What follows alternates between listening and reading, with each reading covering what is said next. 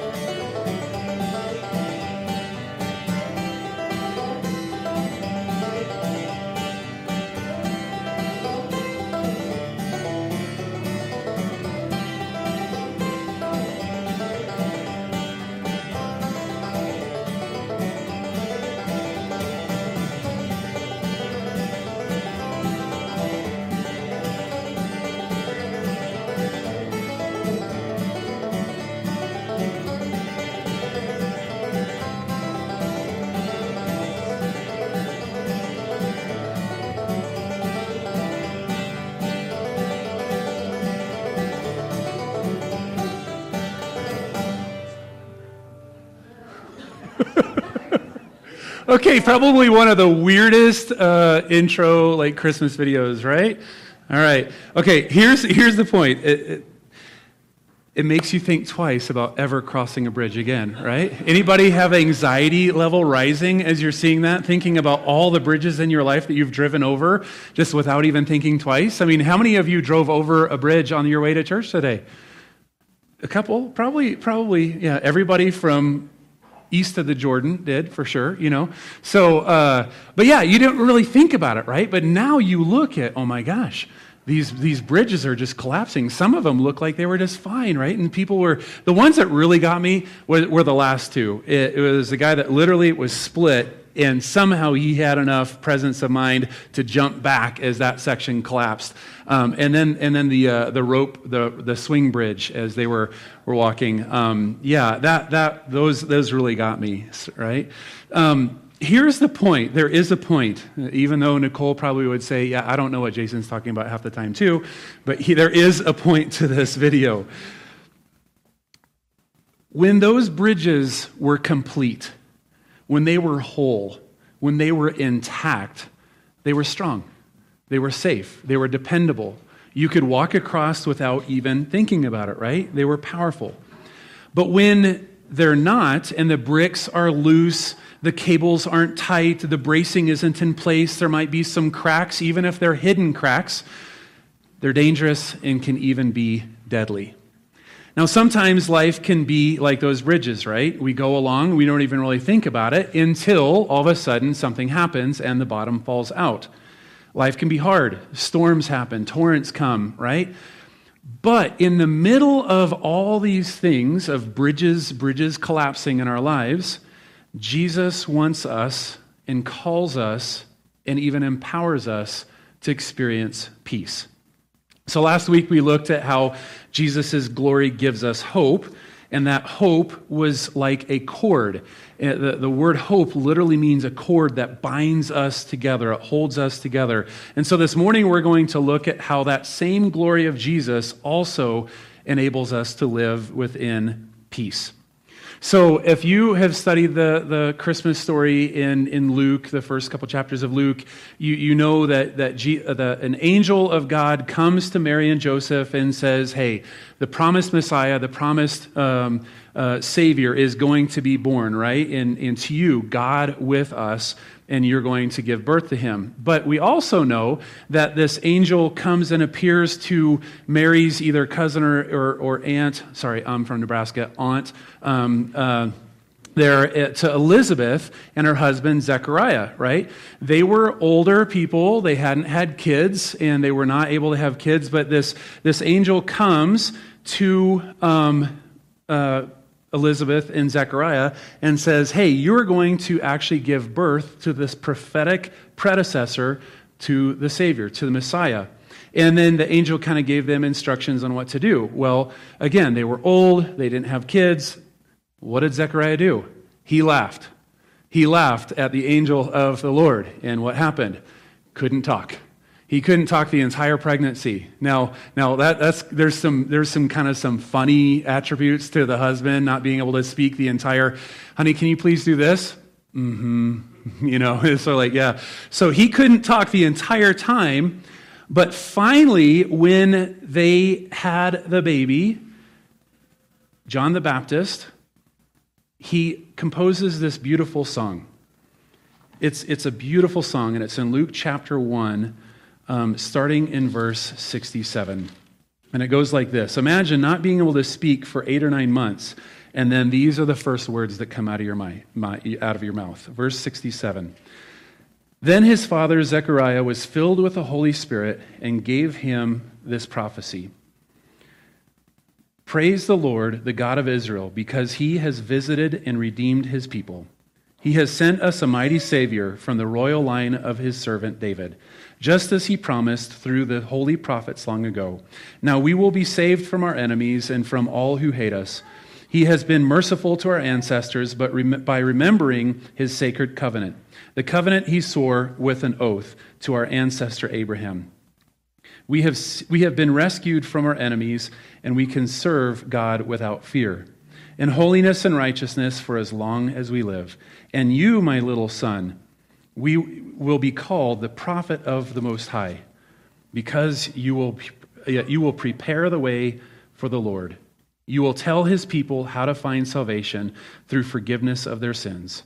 Because of God's tender mercy, the morning light from heaven is about to break upon us, to give light to those who sit in darkness and in the shadow of death, and to guide us to the path of peace. So just like last week, we looked at how the glory of Jesus would bring and reveal something miraculous. Hope, the same thing, is this glory, this light would shine and would lead us on the path of peace. Now, what's really cool is that this last section of Zechariah's song, his prophecy, actually comes from the Old Testament prophet Isaiah.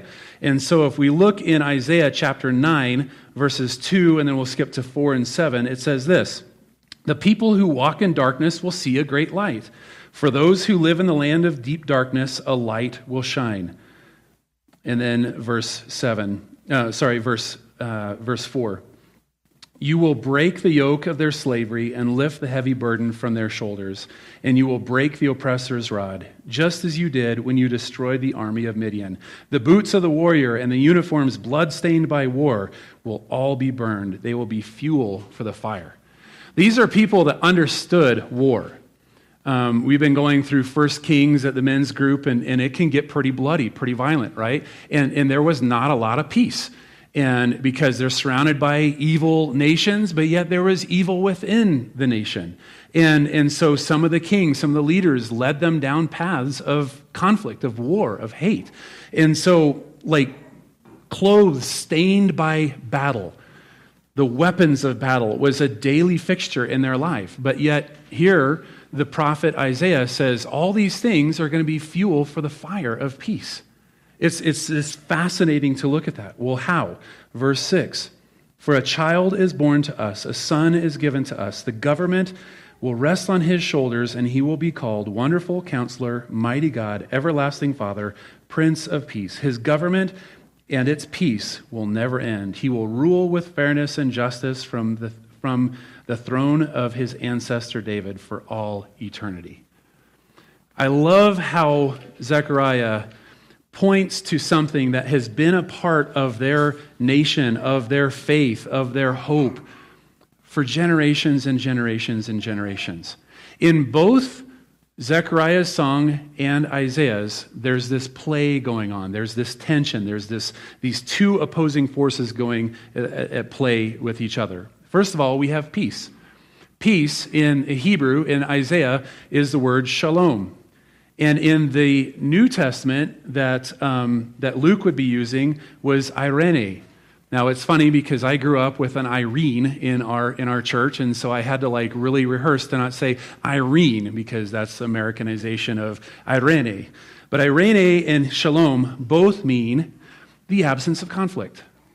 It means we're not fighting against each other. We're not strategizing of how to take each other out. We're not violently attacking each other. There's the absence of violence and conflict. But it's also more than that. It means the absence of something bad, but the presence of something even better. Things are complete. Things are whole. Now, this is what's really interesting, is if you get into the language, into this meaning of these words, it literally means bricks that are all in the right place. Fascinating. It means that when we are at peace, the bricks of our wall, the bricks of our foundation, the bricks of the pavement, the bricks of the bridge, all are interlocked in a right and tight way to where it's dependable. There's not movement. There's not this potential for collapse and failure and destruction, right? So to be at shalom and irene, to be in peace, means that every block in our lives is locked together the way God intends.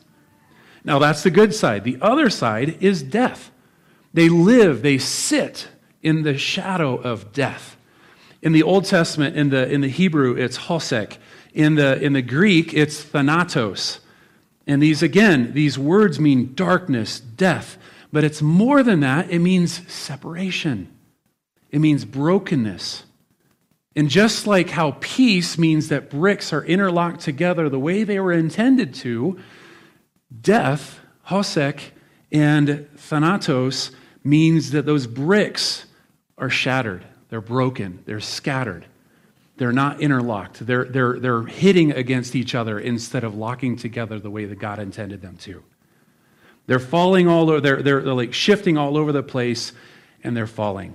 Now, if that Greek word for death sounds familiar, thanatos, what do you think? What does thanatos make you think of? Some Marvel fans. Thanos is the abbreviated form of Thanatos. Thanatos was the Greek god of death, who is hell-bent on bringing separation and chaos and death. He stops at nothing because he's angry, because he's mad, because he wants control. So there you go. There's your pop culture Marvel reference this morning, right? But it kind of gives you the picture in that movie where he just wants everything to be his way instead of the way that it's supposed to be. So we have this battle of light and dark, life and death. Jesus is the glorious, shining ray of light and life in a world that is swamped in separation and death. That's one of my favorite parts about Christmas is the lights. I am a simple human being. I like shiny things. I remember as a kid, back before, we were on our phones and everything like that. I loved, my parents would load up our 1978 Chevy Caprice Classic wood side-paneled station wagon. We didn't ever have the Christmas tree on top. That would have been awesome. But we would hop into the station wagon and nobody put on seat belts, and I was the youngest of 5, so I'd sit in the very back, facing backwards, and we'd go to York, the big town of 5,000 people, right? And we would cruise around and we would kind of look at all the Christmas lights. I remember as a little kid just being enamored. I remember laying for hours in our living room and just staring at our Christmas tree and just watching how the light it was just fascinating. I'm still the same way. I love the lights of Christmas. It's just fascinating. And I think it's also very fitting that Christmas comes in the shortest days of the year. The longest period of darkness is when Christmas comes, because light is the brightest in darkness. Amen? So it's so powerful to think about how Jesus brings light. He brings peace. He brings life in the midst of separation and death. Now, the Bible is full of stories and passages about the peace that comes from God. But we're gonna look at 5 specific ways that we find peace in Jesus. Number 1, we find peace from Jesus with God. Romans chapter 5, verse 1 says, "Therefore, since we have been made right in God's sight by faith, we have peace with God because of what Jesus, our Lord, has done for us." This is salvation. If you want to know God, pray Romans 5:1. It is the most powerful thing because it says a lot of times, even if we don't believe that there's a God, there's still this angst there. There's still this kind of animosity towards something that we say we don't even believe in, right? Because if there's a God, how can this be that? And it's kind of like we use that against him, but yet we're at conflict with him. And so the Apostle Paul says in Romans 5:1 that we have been made right because of what Christ did on the cross. It was broken in the garden, right? God created us for perfect relationship for him. There was nothing separating us from God.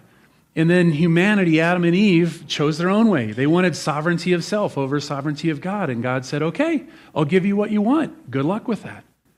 And so humanity was broken. Adam and Eve sinned, and so do we, right? We can say, oh, how dare Adam and Eve? Well, they sinned, and guess what? I would have done the same thing because I do the same thing. I choose my own way over God's way. But the cool thing is just like sin came in and broke the perfect garden through Adam and Eve, Christ comes together and restores that relationship through what Christ did on the cross. Now, we can try all sorts of things, right? We can either go hardcore legalism and religion or not even religion. I'm going to be a good person. I'm going to do so much good in the world that when I get up to heaven, they're going to, oh, wow, oh, you're that guy. You're that girl that did all those things. Wow, heaven is lucky to have you, right? Like, we're kind of like, I'm here, you know. It's like, wow, you did so much. Did you die on a cross? You know, like, no, oh, but I did this and I did that, right? Like, we have this imaginary scale of justice in our minds and our hearts. And I remember talking with people, and it's kind of like, well, God knows my heart. He knows I'm a good person. And I said, well, yeah, I think you're a good person. But let's go to maybe where people have to carry water for 8 miles because that's the nearest somewhat clean water source that they have, or you know, the fact that if we could just spend what we spend on a coffee to get a mosquito net, and maybe they wouldn't have malaria, and mom and dad could live instead of dying, you know, and maybe we could go and adopt some orphans and things like that. Like all of a sudden now, how good do we feel, right? Like, oh, okay, we give a couple bucks here and there, and I say hi and I'm nice to people, but really, I mean, is that enough goodness to heal the world? No, it's not, right? Not to be a downer, but the thing is that the good news is it's not up to us to make ourselves right with God. He already did it. And so we get to operate from that freedom. We get to accept the gift that I'm never going to make myself worthy enough because He already has. He took our sins to the cross. He died for us. He makes that relationship whole and restored. The other side is just to deny it. To deny that anything is ever even wrong, right? But the problem is if we can't see it, we can't fix it. We can't have it fixed. And so the only way to find peace with God is to accept and surrender to what only He could do for us. That's really, really good news. For years, I tried to do it myself. Even as a pastor, I would be like, well, if I can do this, if I can do that. And I realized my unspoken, secret, hidden shadow motive was to still be special, was to still be good enough. That realistically, I mean, really, I wanted God to go like, Jace, you're my man. Like, you and me, like, you're special. Why? Why, right? He does that to all of us. So, peace with God, Romans 5:1. The second thing that Jesus brings us peace in is peace with creation. Now, that might sound kind of weird, but Colossians chapter 1, verses 19 and 20 says, "For God in all His fullness was pleased to live in Christ, and through Him God reconciled everything to Himself. He made peace with everything in heaven and on earth by means of Christ's blood on the cross." Now, that word "made peace" literally means to restore back to its intended state. It's a state of harmony and completeness. And Jesus doesn't want just a few of us reconciled, and he doesn't want us just to be reconciled with a few. He says, through Christ, we have peace with all of heaven and all of earth. That is such a powerful thing. You see, in Jesus' kingdom, it's not us versus them. It's us for them. We exist to bring peace to the world. He wants us to be people of peace, to extend his grace, and to show the power of his transformation. He doesn't call us just to say, oh, you do you, whatever makes you happy, and just whatever, right? No, there's teeth to grace. There is power to grace, and it's called transformation. I saw a little interview with Katy Perry, and she was like, well, I'm so triggered going to church because I sang as a kid, come as you are, but now if I come as I am, I wouldn't feel safe. I don't feel like I could come as I am. And it's like, well, you could, but the thing is that when we come to God, he says, I love you just the way you are, but I love you too much to leave you that way. It's like if our kid comes maimed and bloody and broken and like, oh, what do? We don't like run the other way. No, we run to them and we hug them, we love them. And then what do? We heal them. We fix them. We transform, right? If our kid comes and is disrespectful to us, hopefully we don't run the other way and say, well, you're out. No, we're going to love them, but are we going to say, yeah, keep insulting me, keep insisting on that you're better than me, and that's one thing. I just want to encourage you, I want to warn you first, young parents, you are about as smart as you're ever going to get right now. As your kids get older, you're going to progressively get dumber and dumber and dumber, okay? But if you're in the teenage years right now with your kids, guess what? You will get smarter someday. Like your kids are going to come home and they're going to be like, oh wait, what do I do for my taxes? Hey, what do you think about this? And mom, is this normal? And like, dad, what do you think about this? Right? Like it will happen. It's okay, right?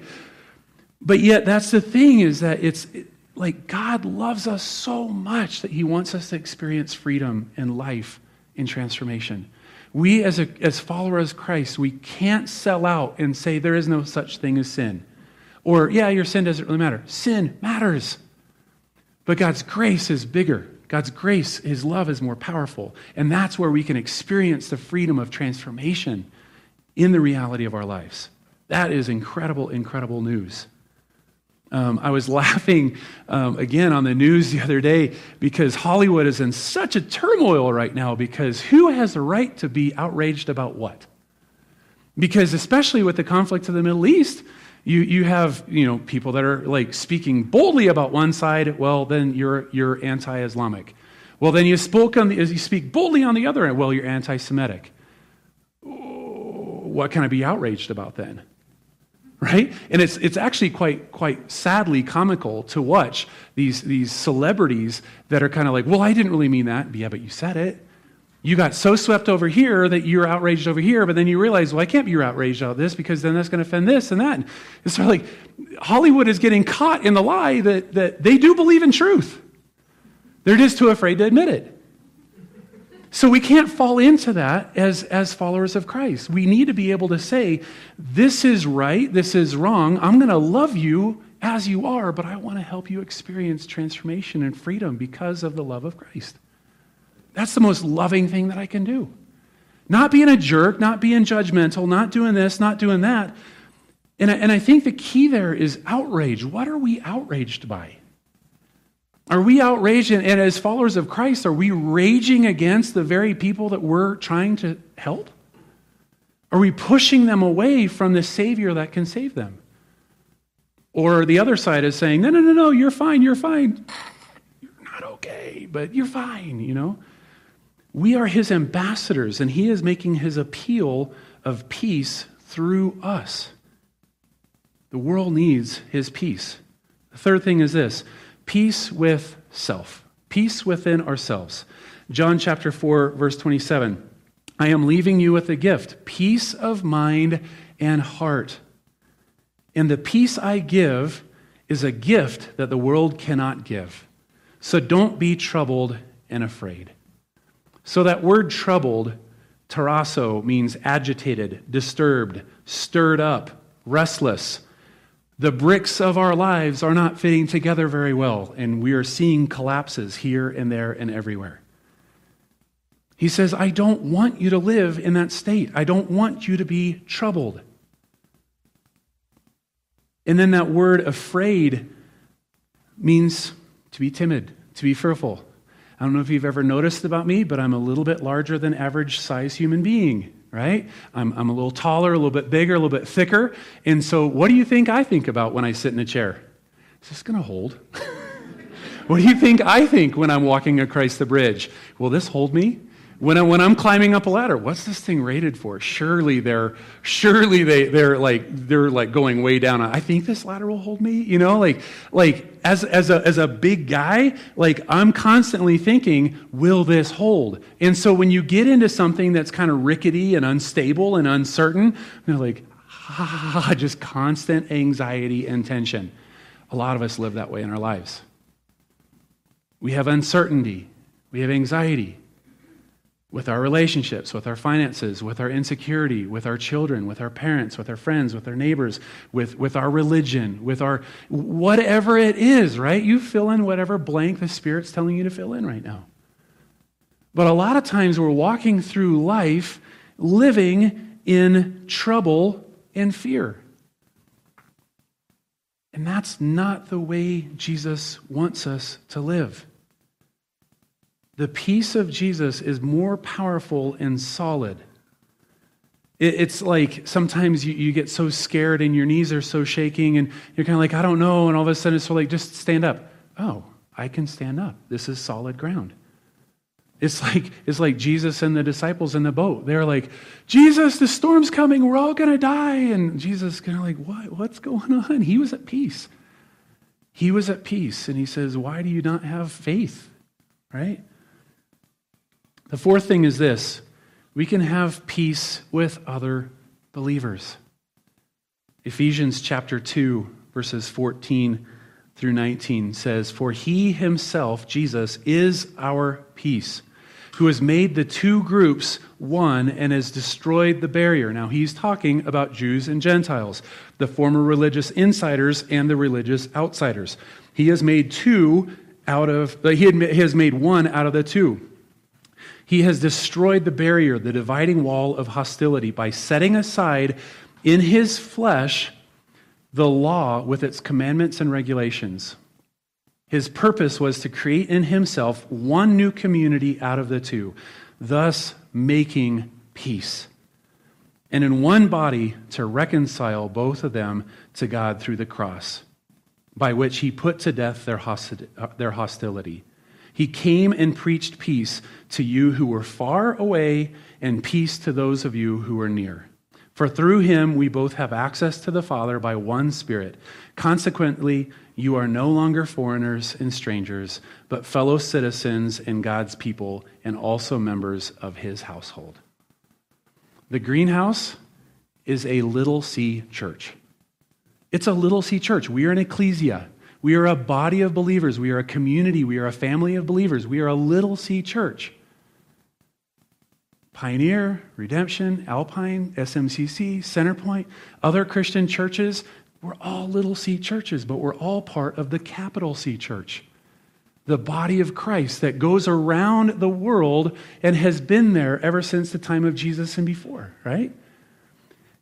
As long as you have a solid biblical understanding of the triune God, and we're saved by grace, and the Word of God is his revelation to us, and there's some key doctrinal things that are dogmatic that we need to agree on, as long as we hold to those things, we're all a part of the capital C church.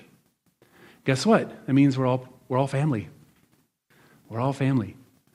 Now, family, for some of us, are like, yeah, family, and others are like, oh, family. Ugh. I want a new one, right? But this is as God designed, so it's a good family. The problem is, even within the Christian church, can I just be honest? I've experienced the most hurt in my life from the Church of Jesus. I have. Probably some of you have as well. Because we're mean. We're selfish. We bring our sin, we bring our anger, our expectations, our criticism, our snarkiness, right? We bring that into God's house, into God's family. And just like some Thanksgivings are great and others are awful, we're really good at making it awful. It's crazy. It's unreal at the pain that we can cause each other within church settings. Now, me being a pastor, I have never caused hurt for anybody in my life. Why are you laughing? Thank you for laughing.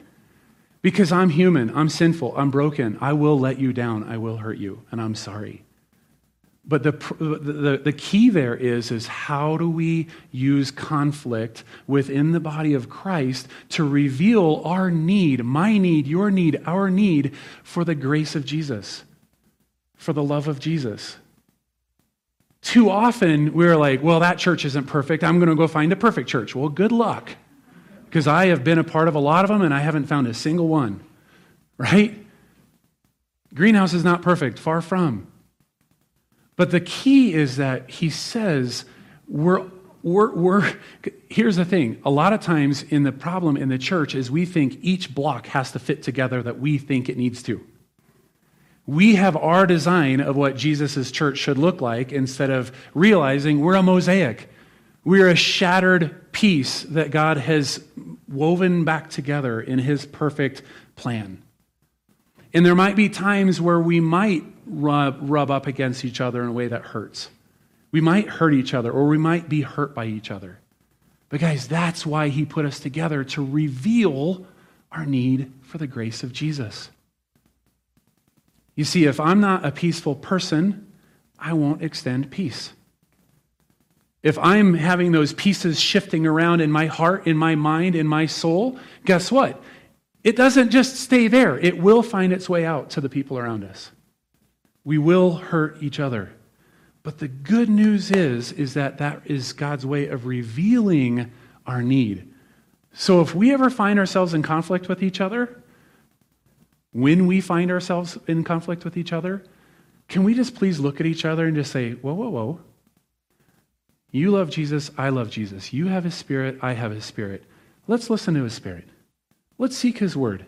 Instead of me launching a campaign against you and trying to attack and tear you down, God doesn't want his children to tear each other down. That has to break his heart when we do that. Let's find peace in and through him. Now here's the thing.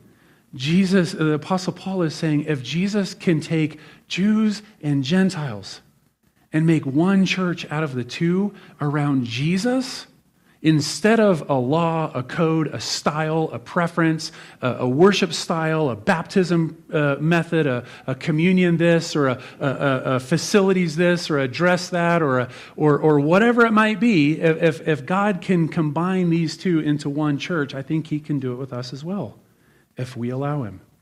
He tore down the bricks that were destroying each other, which, by the way, I learned a new term last night. Have you ever heard of getting bricked? So, Karen, I won't tell him it's you. Okay. But can I tell this story? Okay. When Karen was, now granted, she was the girl and her brothers were mean, because brothers are mean to sisters, right? And they wouldn't let her play with him, or they wouldn't let her play with them, and they had a box, and so she goes, hey, come here, and he pops his head around the corner, and she literally takes a brick and hits him over the head. That's awesome! So let's not brick each other, right? Let's take the bricks that we use to brick each other and just say, God, how can we fit this together, right? Let's take what we used to use as weapons against each other and to say, God, this is yours. This is your church. How do you want to build the foundation of something unique, special, and true? And last, so he brings peace between us and God, between us and creation, between us and ourselves, between us and other believers. He also brings peace between us and our enemies. save that one for last. I didn't want anybody to get up and walk out halfway through the Proverbs 16:7. When people's lives please the Lord, when everything is tight and right, when everything is according to God's design, we are at peace with Him, we are at peace ourselves, we're at peace with each other. When we are people of peace and living out peace, even their enemies are at peace with them. That is profound. Because when our lives are at peace with God, within ourselves, with each other, now all of a sudden those conflict with our enemies, the people that are hurtful to us, all of a sudden now that loses its power. Because a lot of times it's the straw that breaks the camel's back, is we're not living at peace, and so then someone comes in and does something that an enemy would do, and we're like, we go all crazy on them, right? We're not kind, we're not loving, we're not representing Him. We're defending ourselves, we're attacking. But when we are at peace with God in all heaven and earth, even our enemies are going to be like, how can I be mad at you? Why are you kind right now? Why are you asking me questions? Why aren't you fighting back at me? Because here's the thing, hurting people hurt people.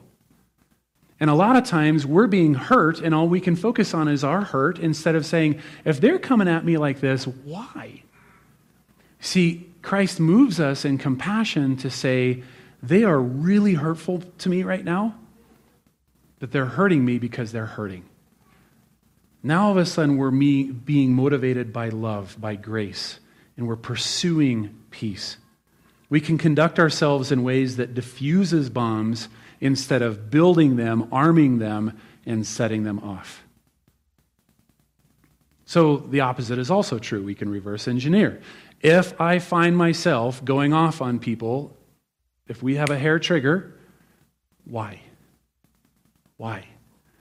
If I can't get over my animosity towards my enemies, why not? To extend grace, we have to experience grace. You see, shalom, irene, peace, isn't just the absence of conflict and violence. It is actively working for something better. It's making things whole. We want others to experience the same peace that we have. So here's the big idea. Jesus' glory gives us peace. The glory of God is so powerful that we can find true peace in Him. So it's kind of like this. We have this pitcher is full of water, and it's like life, right? Like the water is struggles, trials, conflict, temptation, anger, frustration, hurt, whatever it might be, right? Like we have that in our lives. And this orange is us. Now, what do you think is going to happen when I put the orange into the water? Who thinks it's going to sink? Who thinks it's going to swim? How many of you are chicken and you're afraid to actually say anything? Here's what happens. Oh, yeah. Okay, yeah. Okay, let's do it again. Who thinks it's going to sink? Who thinks it's going to swim? All right. Okay, here we go. Ready? Life happens. Yeah, Benny. It goes right to the bottom. Benny's like, yeah, no. I love it. See, it's so much better when we're all participating together, right? The cool thing is that the peel acts like our peace, our hope. The peel is our faith. It keeps us together to where, yeah, things might happen, but I'm not going to be sunk by this. I'm not going to sink. I'm not going to be overcome by this, because sometimes it's sort of like this poor little, orange is kind of like, I'm barely making it, but I'm still making it. Yes, right? Like I haven't given up hope, and I still have some peace because I can still see daylight here, right? But now, what do you think is going to happen when I take the peel off? Y'all are going to feel really dumb if all of a sudden it doesn't sink. right? Like all of a sudden we start getting into stuff, well, yeah, I mean, I keep on writing my Bible and it says this, but yet I haven't seen that. And all of a sudden we have this conflict with our spouse or with our kid or with our friend, and it's just we can't get it out of our mind. And it's kind of like, why do you hurt me so bad? If God's real, then why does this conflict hurt like this, right? Or finances, or maybe past things that we've thought we dealt with, or all of a sudden now our faith, our hope, our peace is gone, and next thing you know, God starts separating us, right? It's kind of like our devotional that we did, talking about the power of community, and we start getting separated. What do you think is going to happen when all of a sudden now separated pieces go in?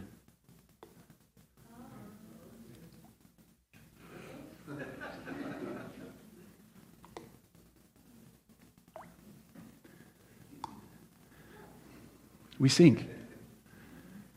That is a very, very interesting and powerful example of what happens when we allow our joy, our peace, our hope to be robbed.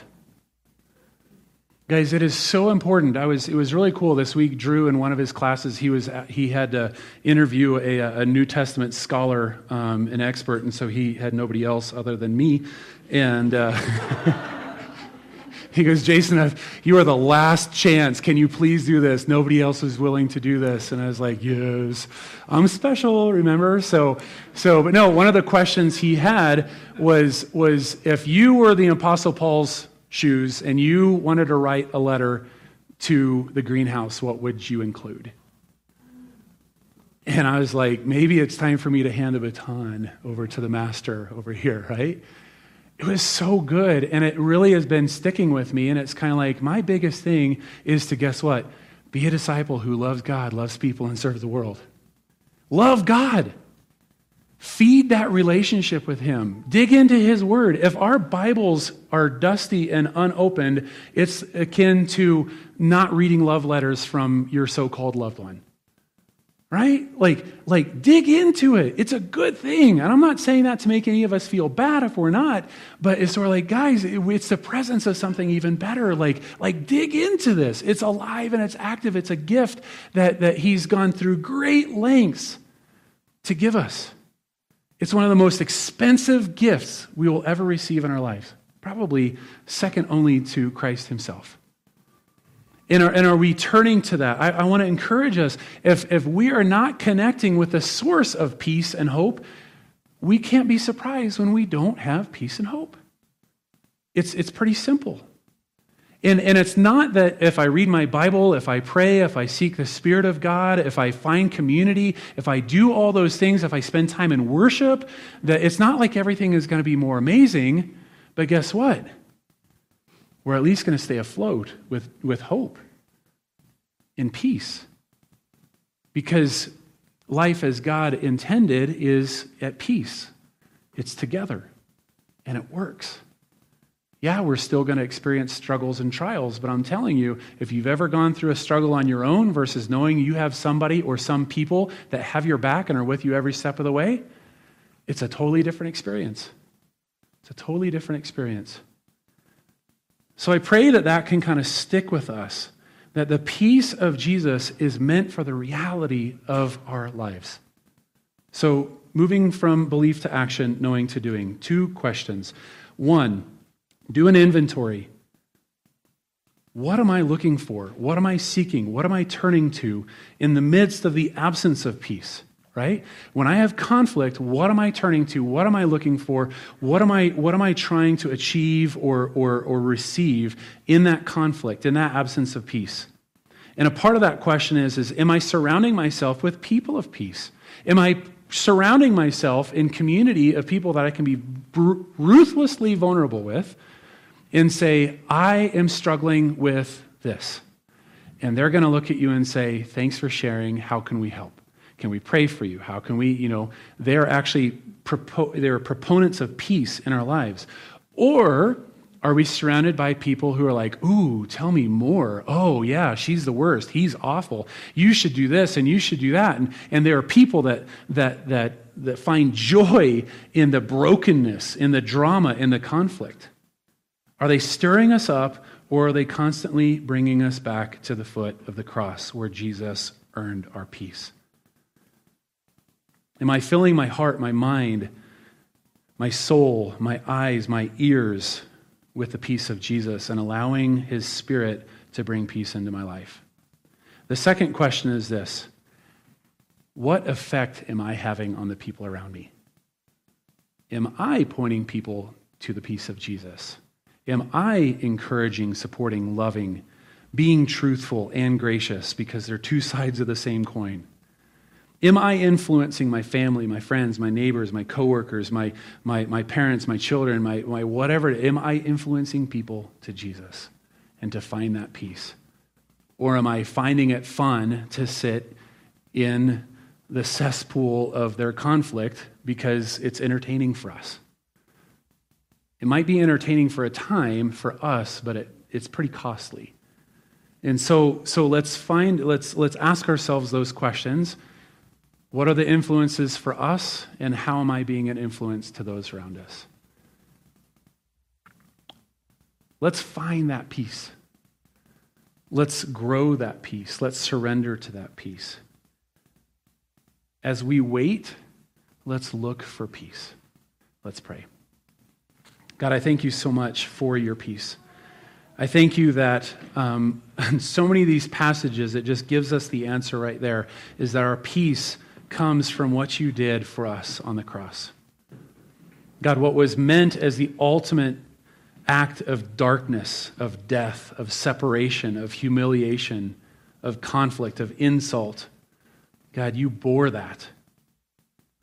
You bore that on your back.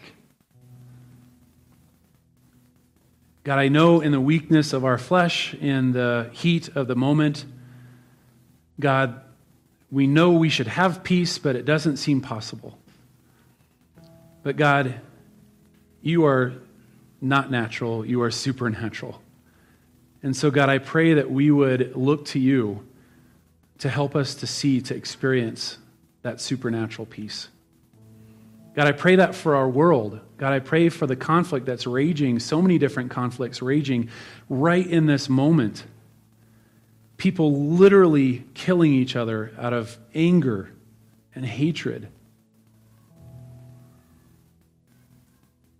God, I know that it breaks your heart because you've provided a different way. God, help us to trust you, to turn to you, to rely on you. God, help us to look at how we can be people of peace in our lives, at our school, at our job, in our homes, with our friends. God, help us to receive that gift and to share that gift. God, we love you. We thank you. We pray these things in your name. Amen.